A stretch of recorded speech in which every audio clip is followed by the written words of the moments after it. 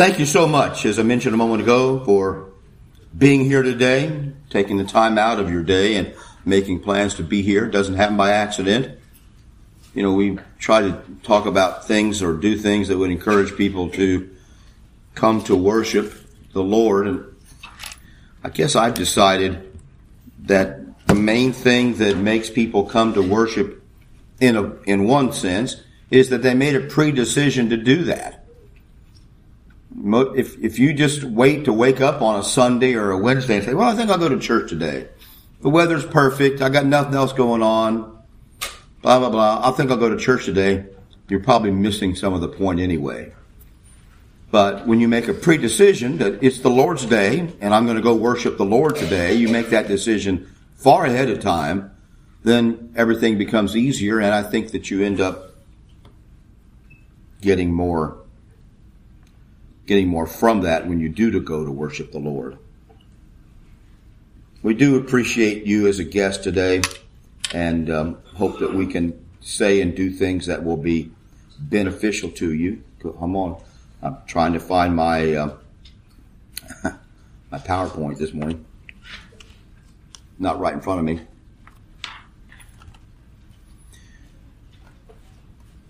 I want to mention something before we start, though, that I put in the prayer list.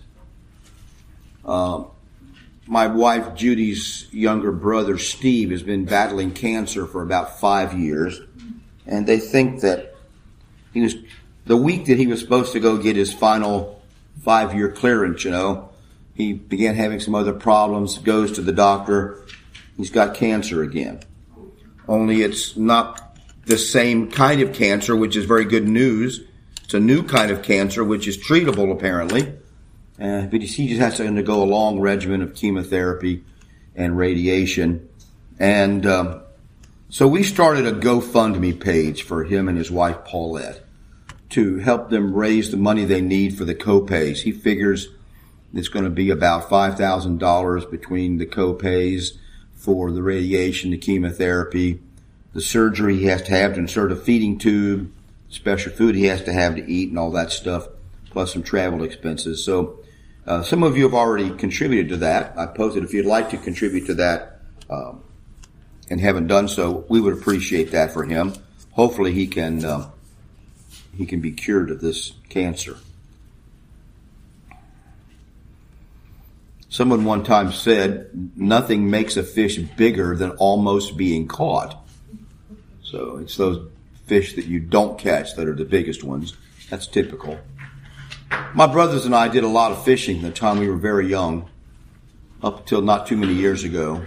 Not as much as Doug Cross and some others, but of course we did a lot of fishing, and that varied, different things going on in our life and so forth. And when we went to Israel a couple of years ago, we went out on a boat on the Sea of Galilee. Fred and Ann and Karen and me and Judy were among the group that went on the boat.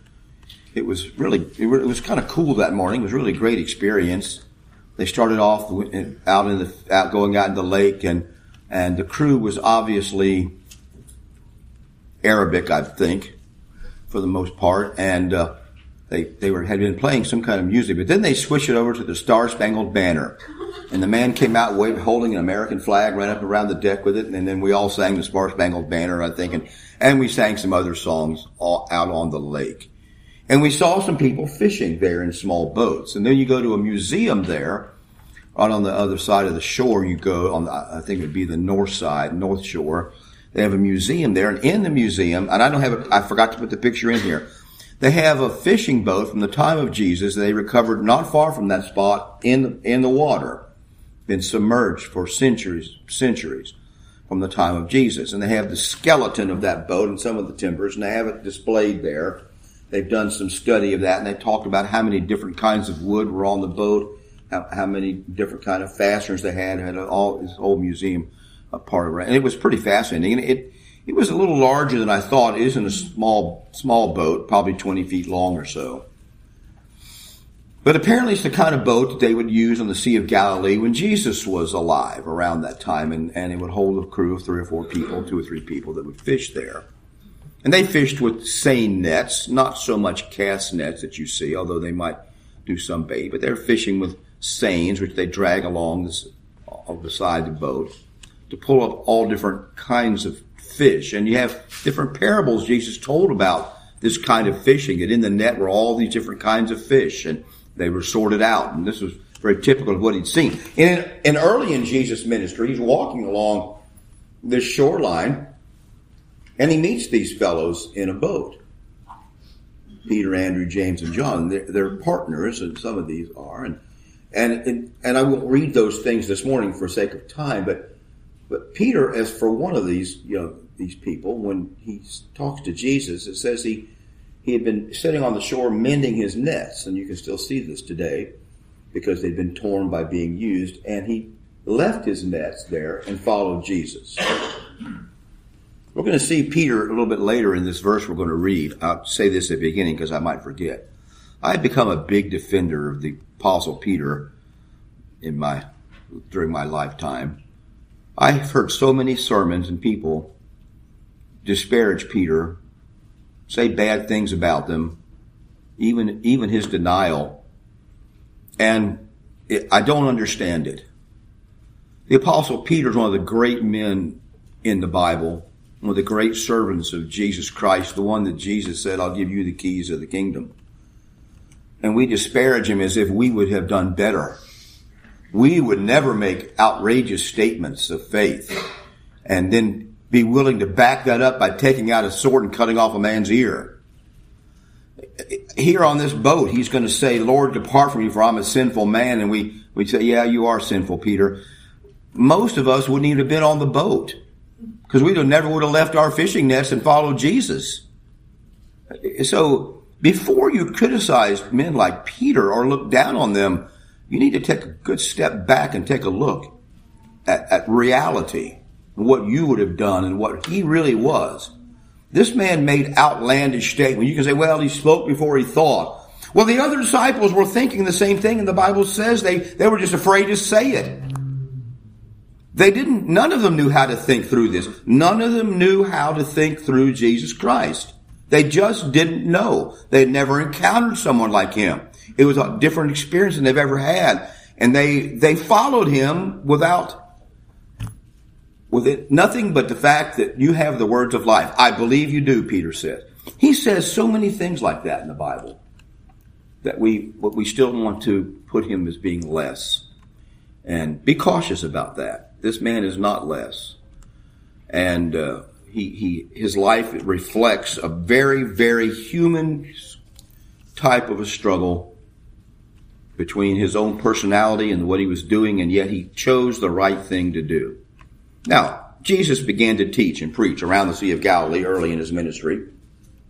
And in the book of Luke in chapter 5, it says, so it was, as the multitude pressed him to hear the word of God, that he stood by the Sea of Gennesaret, which is the Sea of Galilee, and he saw two boats standing by the lake. But the fishermen had gone from them and were washing their nets.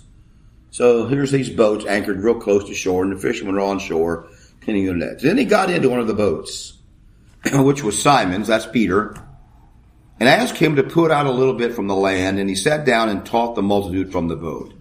Now you could see this thing when you're there, that the backdrop of this shoreline, it wasn't very deep in many places as far as beach, and then there was hillsides there. The sea goes down to this. Not like the ocean here where there's not much background. So he would have a natural place if he's sitting there in the ocean to speak back to these people, and there would be a way for the sound to be heard in that place. And so he's speaking to the multitudes. They're standing on the beach. He's in a boat.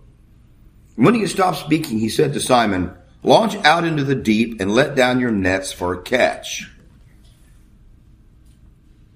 So Simon answered and said to him, Master, we have toiled all night and caught nothing. Nevertheless, at your word, I will let down the net. Now, in some ways, this is a lot like fishermen too. They've fished all night, caught nothing. Some stranger comes along and says, throw it over there, and they throw it over there, even though they've been there all night because they want to catch a fish. But Peter says, we've already done what you're asking. We've been out fishing all night long. We know the fish. We know the lake. We know how the fish move in the lake. But he says, and I love this expression, nevertheless, at your word, I will let down the net. And when they had done this, they caught a great number of fish, and their net was breaking. Something completely, totally unexpected. And they signaled to their partners on the other boat to come and help them. And they came and filled both the nets so that they began to sink. They couldn't even get the boats to shore easily because they had so many fish. Now, this is the kind of thing that they might catch enough fish in this case to support them whole year. This is the kind of bonanza. This is the kind of thing that happens that changes someone's fortunes completely. And when Peter saw it, he fell down at Jesus' knees, saying, "Depart from me, for I am a sinful man, O Lord." I love that scripture more and more as time goes by. This man's faith at seeing Christ. And the common reaction that you see throughout the Bible when people realize they're in the presence of deity, they fall down and often appear as dead when they actually think they've come in contact with deity. And this is very similar to what Isaiah said, that he was unclean. When he saw the trail of God's train, of his robe, he fell down and he thought he was a man of unclean lips. Depart from me. And Jesus doesn't send him away. For he and all who were with him were astonished at the catch of fish that they had taken. And so also were James and John, the sons of Zebedee, who were partners with Simon. And Jesus said to Simon, "Do not be afraid.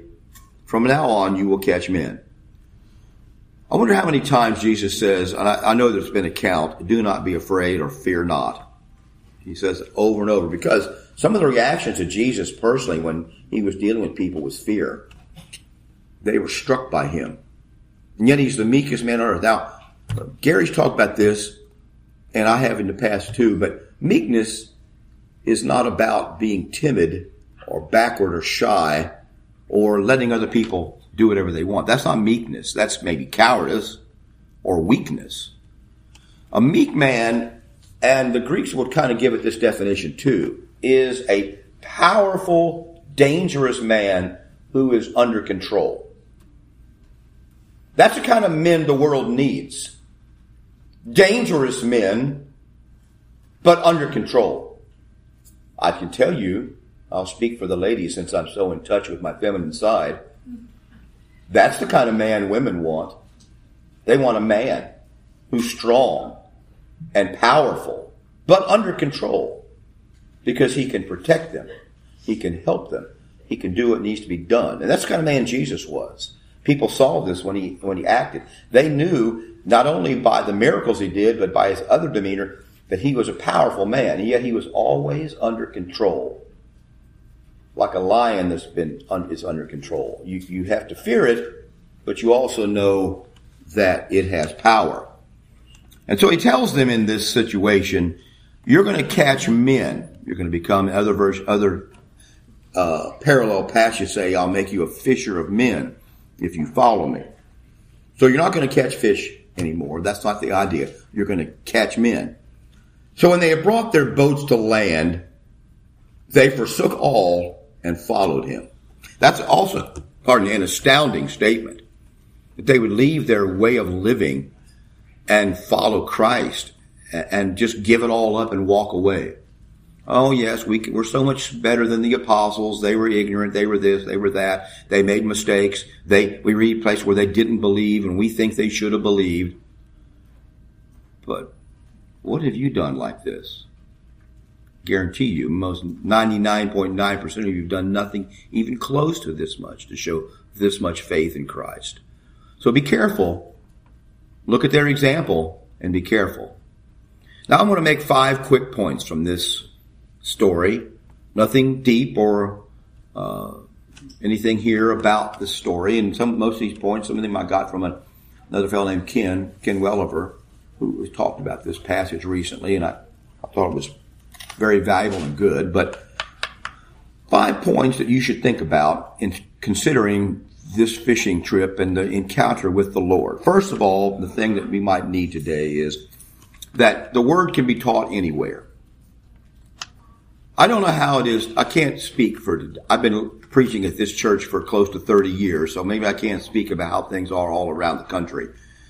But I know in a lot of places people have the idea that the only way the Word is taught is when the preacher's in the pulpit preaching some sermon. But the Word of God can be taught anywhere, even from a boat. Okay?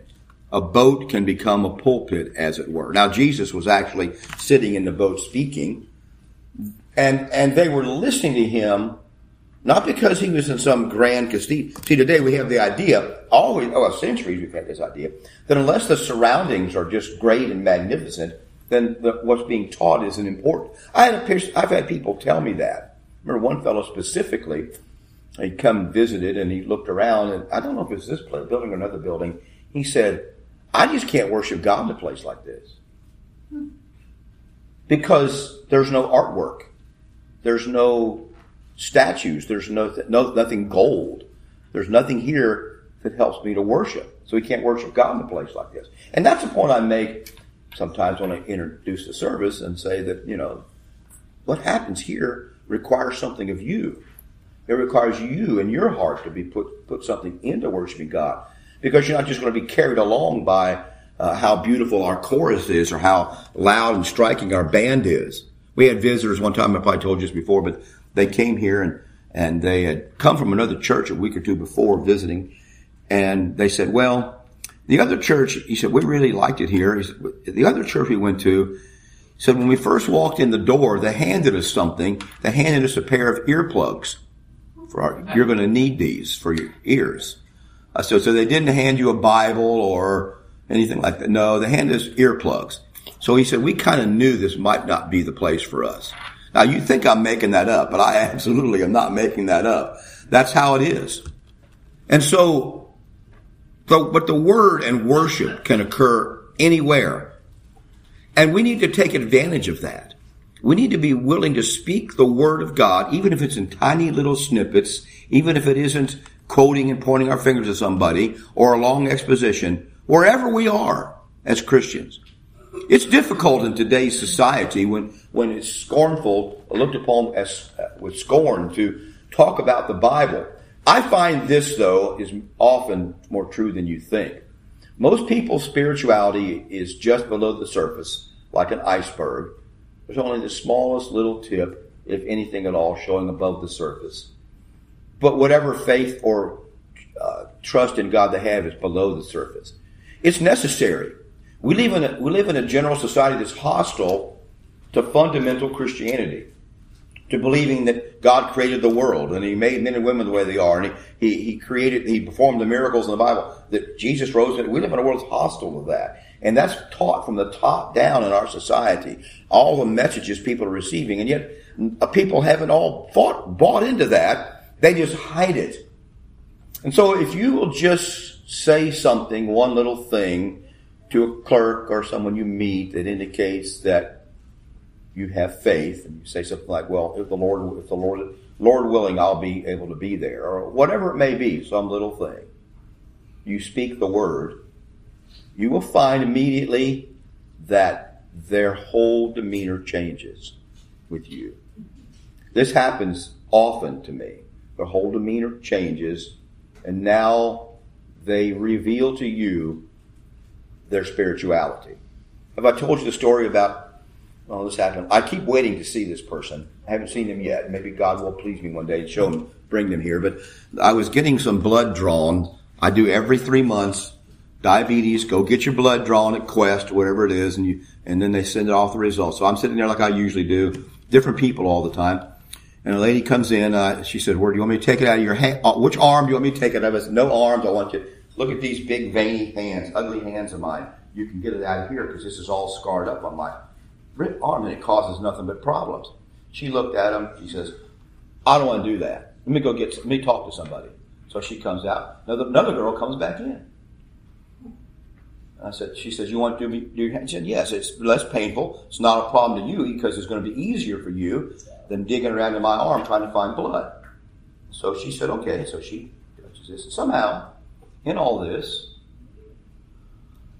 I mentioned something about God or being a preacher or something, and this girl lit up. She'd just been talking. She was just doing her job. And we got to talking. Oh, yes, my mother and I are looking for a place to go. She just moved up here. I need to find. I said, that's so nice. Where are you? So I gave her a call, one of my cards, and we talked for a while and all that. Now I want her to show up. I want her to show up one day in heaven and be able to tell people that I'm here because this fella wouldn't let him take blood out of his arm, and they came and got me.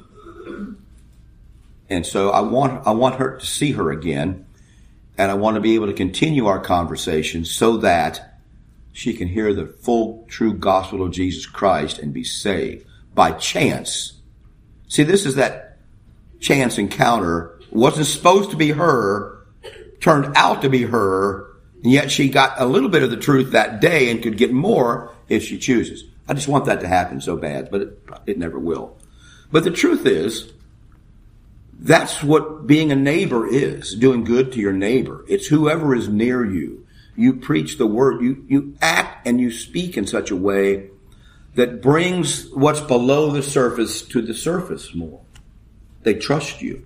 Now, you can't do this by being belligerent and judgmental, and that's in the bad sense of that word, and condemning them before you ever start with them. You have to look them in the eye and respect them as a human being and understand who they are. And then you'll see what's there.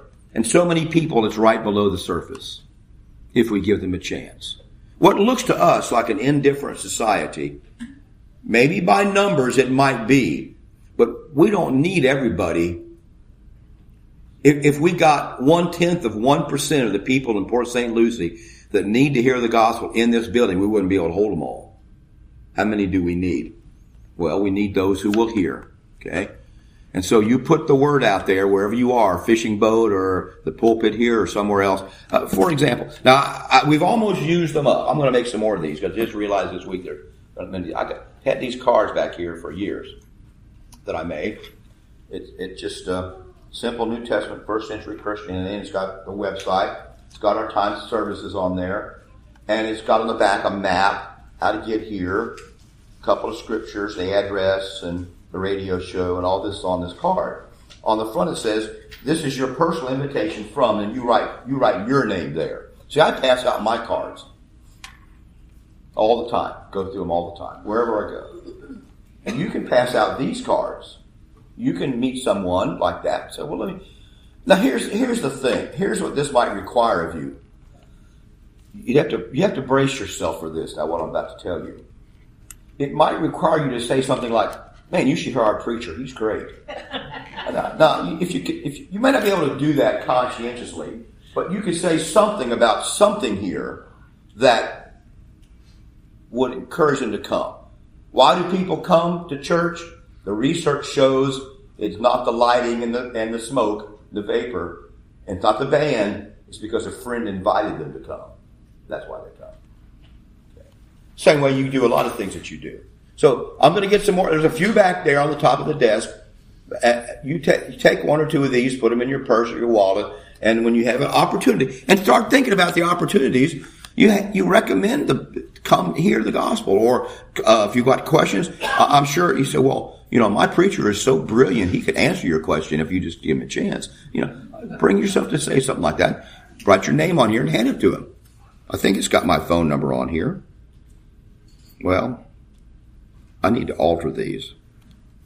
It's got the old phone number for the church building on here. I don't know what I'm calling that. But I'll put my phone number on here when I redo these this week. I'll put my phone number on there for you. So the word can be taught anywhere, whether it's a fishing boat or the temple itself. The other disciples later went right to the temple where people were coming to worship, and they tried their best. You don't have to be pushy. You don't have to be arrogant. You don't have to be condemnatory. Just be who you are with the people that you meet. Will results happen? Well, you see how well it's worked out. The lady with the blood's been here how many times? 0. And most of those cards that I give out to people get thrown in the trash. I know that. And it bothers me, but not that much. because all you need is the one person God is looking for. God's seeking everyone. He's looking for people. Will you help them find him? See, that's the question. You just need the one. Anyway, we got to move on. Sometimes what's involved in following the Lord is when Jesus says, launch out your boats, we launch out the boats. We have to trust the Lord when he says, let down your nets. These were seasoned fishermen. They're not just somebody standing on a bridge, never caught a fish before because they're from New Jersey or something. Excuse me. Can't say New Jersey anymore, can I? Sorry. From New York. Oh, wait. We got anybody from New York here? I don't know. These aren't people like that. They don't have any idea what they're doing. These were experienced fishermen. And they said to him, well, we've tried all night long. It's not like we haven't been trying to catch fish, but it was typical. We fished all night and caught nothing. Man, how many times? You ever done that, Doug? Fished all night and caught nothing? Man, you may not have. I have plenty of times. Okay, shark fishing, snook fishing, fish all night and catch nothing. It's frustrating. Somebody comes along and says, well, just throw your nets over there. People don't do that. They give him a lecture. But with Jesus, they listened to Jesus. That's why these men are remarkable. They listened to Jesus. They trusted him when he said, put out here a little bit on the water. I think if you read some of the other accounts of this event, they would say that the fish that they're looking for in that time period were not found close to shore. They were found out. And they had to fish a certain way at a certain time of the day to catch them. This was all wrong. It was all wrong. And yet it worked because the Lord was with them. And so, yes, people today say, yes, you do have to have the light show and the band. And you have to have all those other things. And if you don't, you'll never catch the fish. But they're wrong. They're looking for a different kind of fish. We're looking for people that want to simply trust Jesus Christ and do what the Bible says with that simple faith. Not looking for people that are trying to find, therapy, although people need therapy.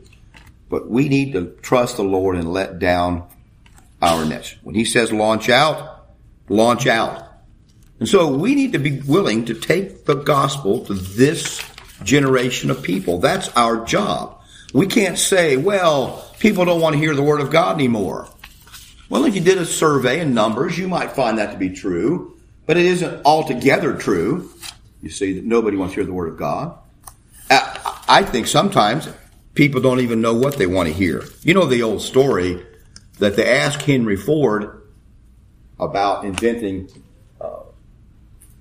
the car, the Model T, producing it like that, and how he knew to do that. He said, well, if I had asked people what they wanted, they would have said a faster horse. At that time that he developed the car and made it mass-produced, he said people just wanted faster horses. But he gave them something completely different. Yes, people are looking for a quick fix, something to make them feel better, some place for their kids to play basketball, or a place that has a nice, rec hall or parties or something. They look for all kind of things. Among those people, though, are some people that truly want to find Jesus Christ. Do we have enough faith to launch out, even in this day and age, and tell the truth about that? You will encounter opposition, rejection, continually, but trust the Lord and let down your nets. You may be rejected. People will be sometimes impolite. I've been pushed downstairs for trying to teach someone the gospel. That doesn't make me a hero. It just means I was in Key West. But that's another whole story there. But that's the only place I've ever been physically assaulted for having a Bible in my hand, trying to talk to somebody at their door. But yes, and that was in 1980 something. So it's been there a long. The problem's been in Key West for a long time, and it's from the same people that are causing the problem now. All right, so we don't want to go there this morning. But trust the Lord and let down your nets. And then, do you believe that the Lord will bless your obedience? That's a big question that may not even be altogether about evangelism. Do you trust that he will bless your obedience? It's just so many things that Jesus tells me to do just don't look like they will work.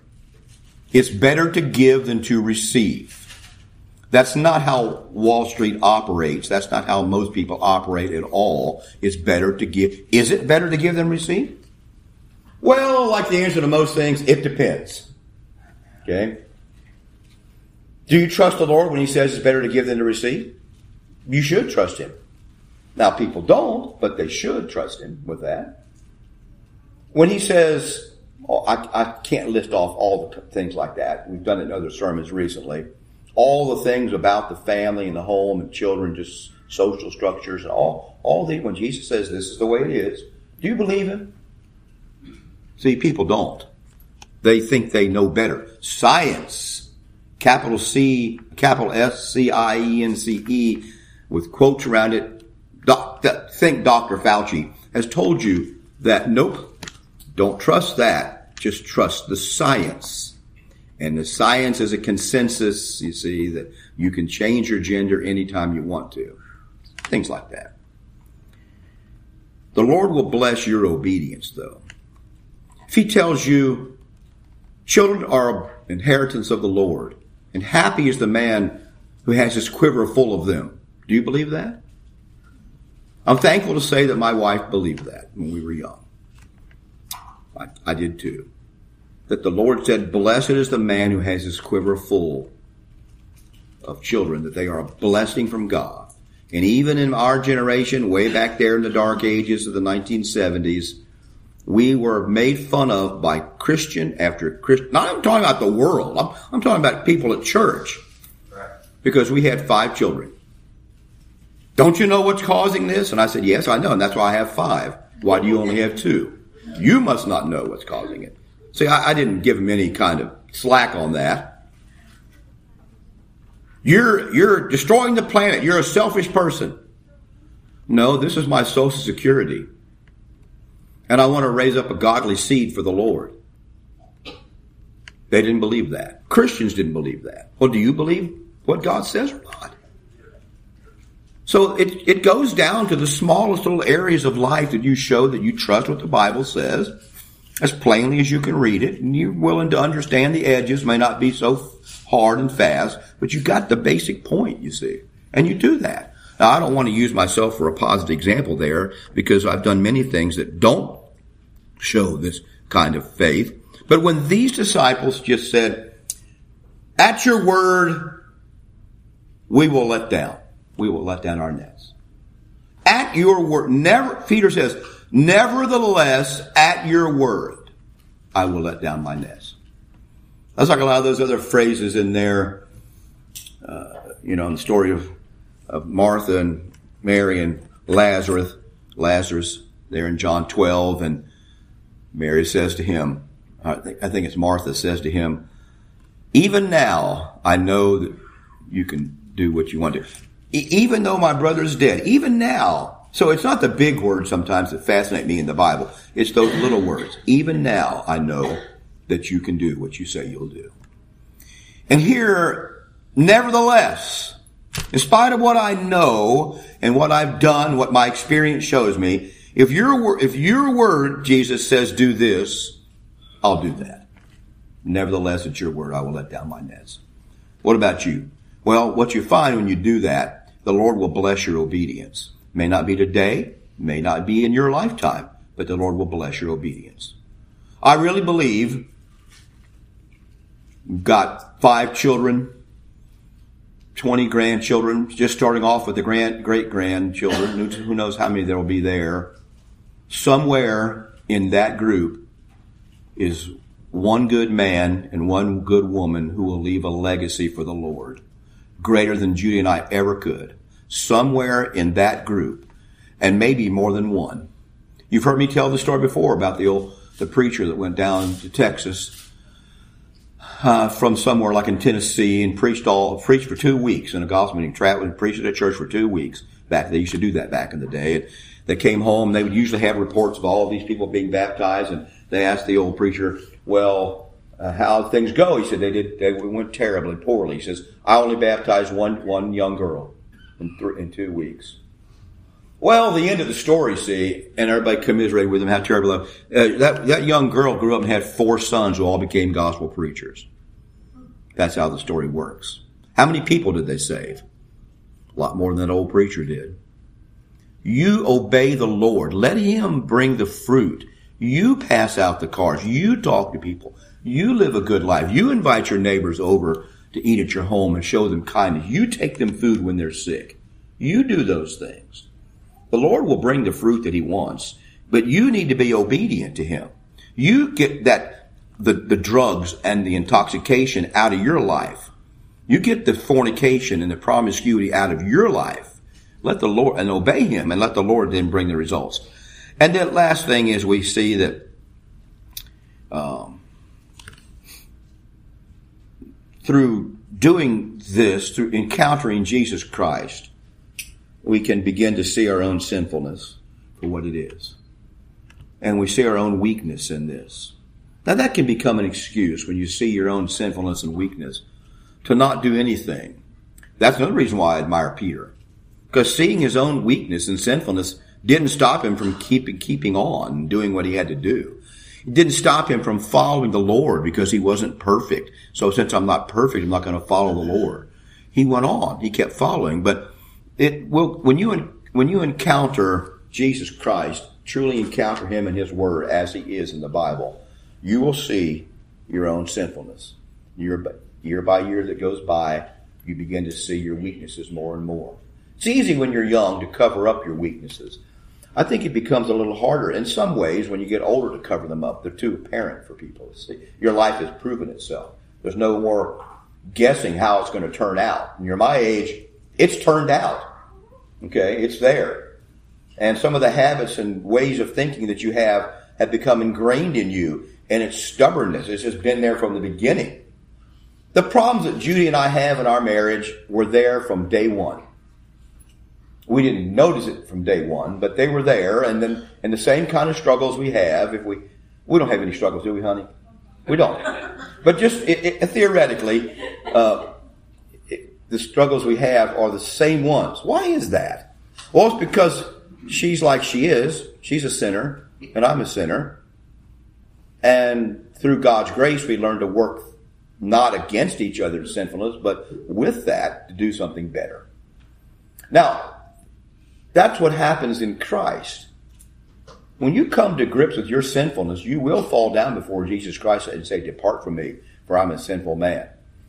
The Bible pictures this great being in the book of Revelation. In the beginning, the vision John sees, he's holding the stars of the heavens in his right hand. I got my left hand up because I'm left-handed, but it's on your right side, I imagine.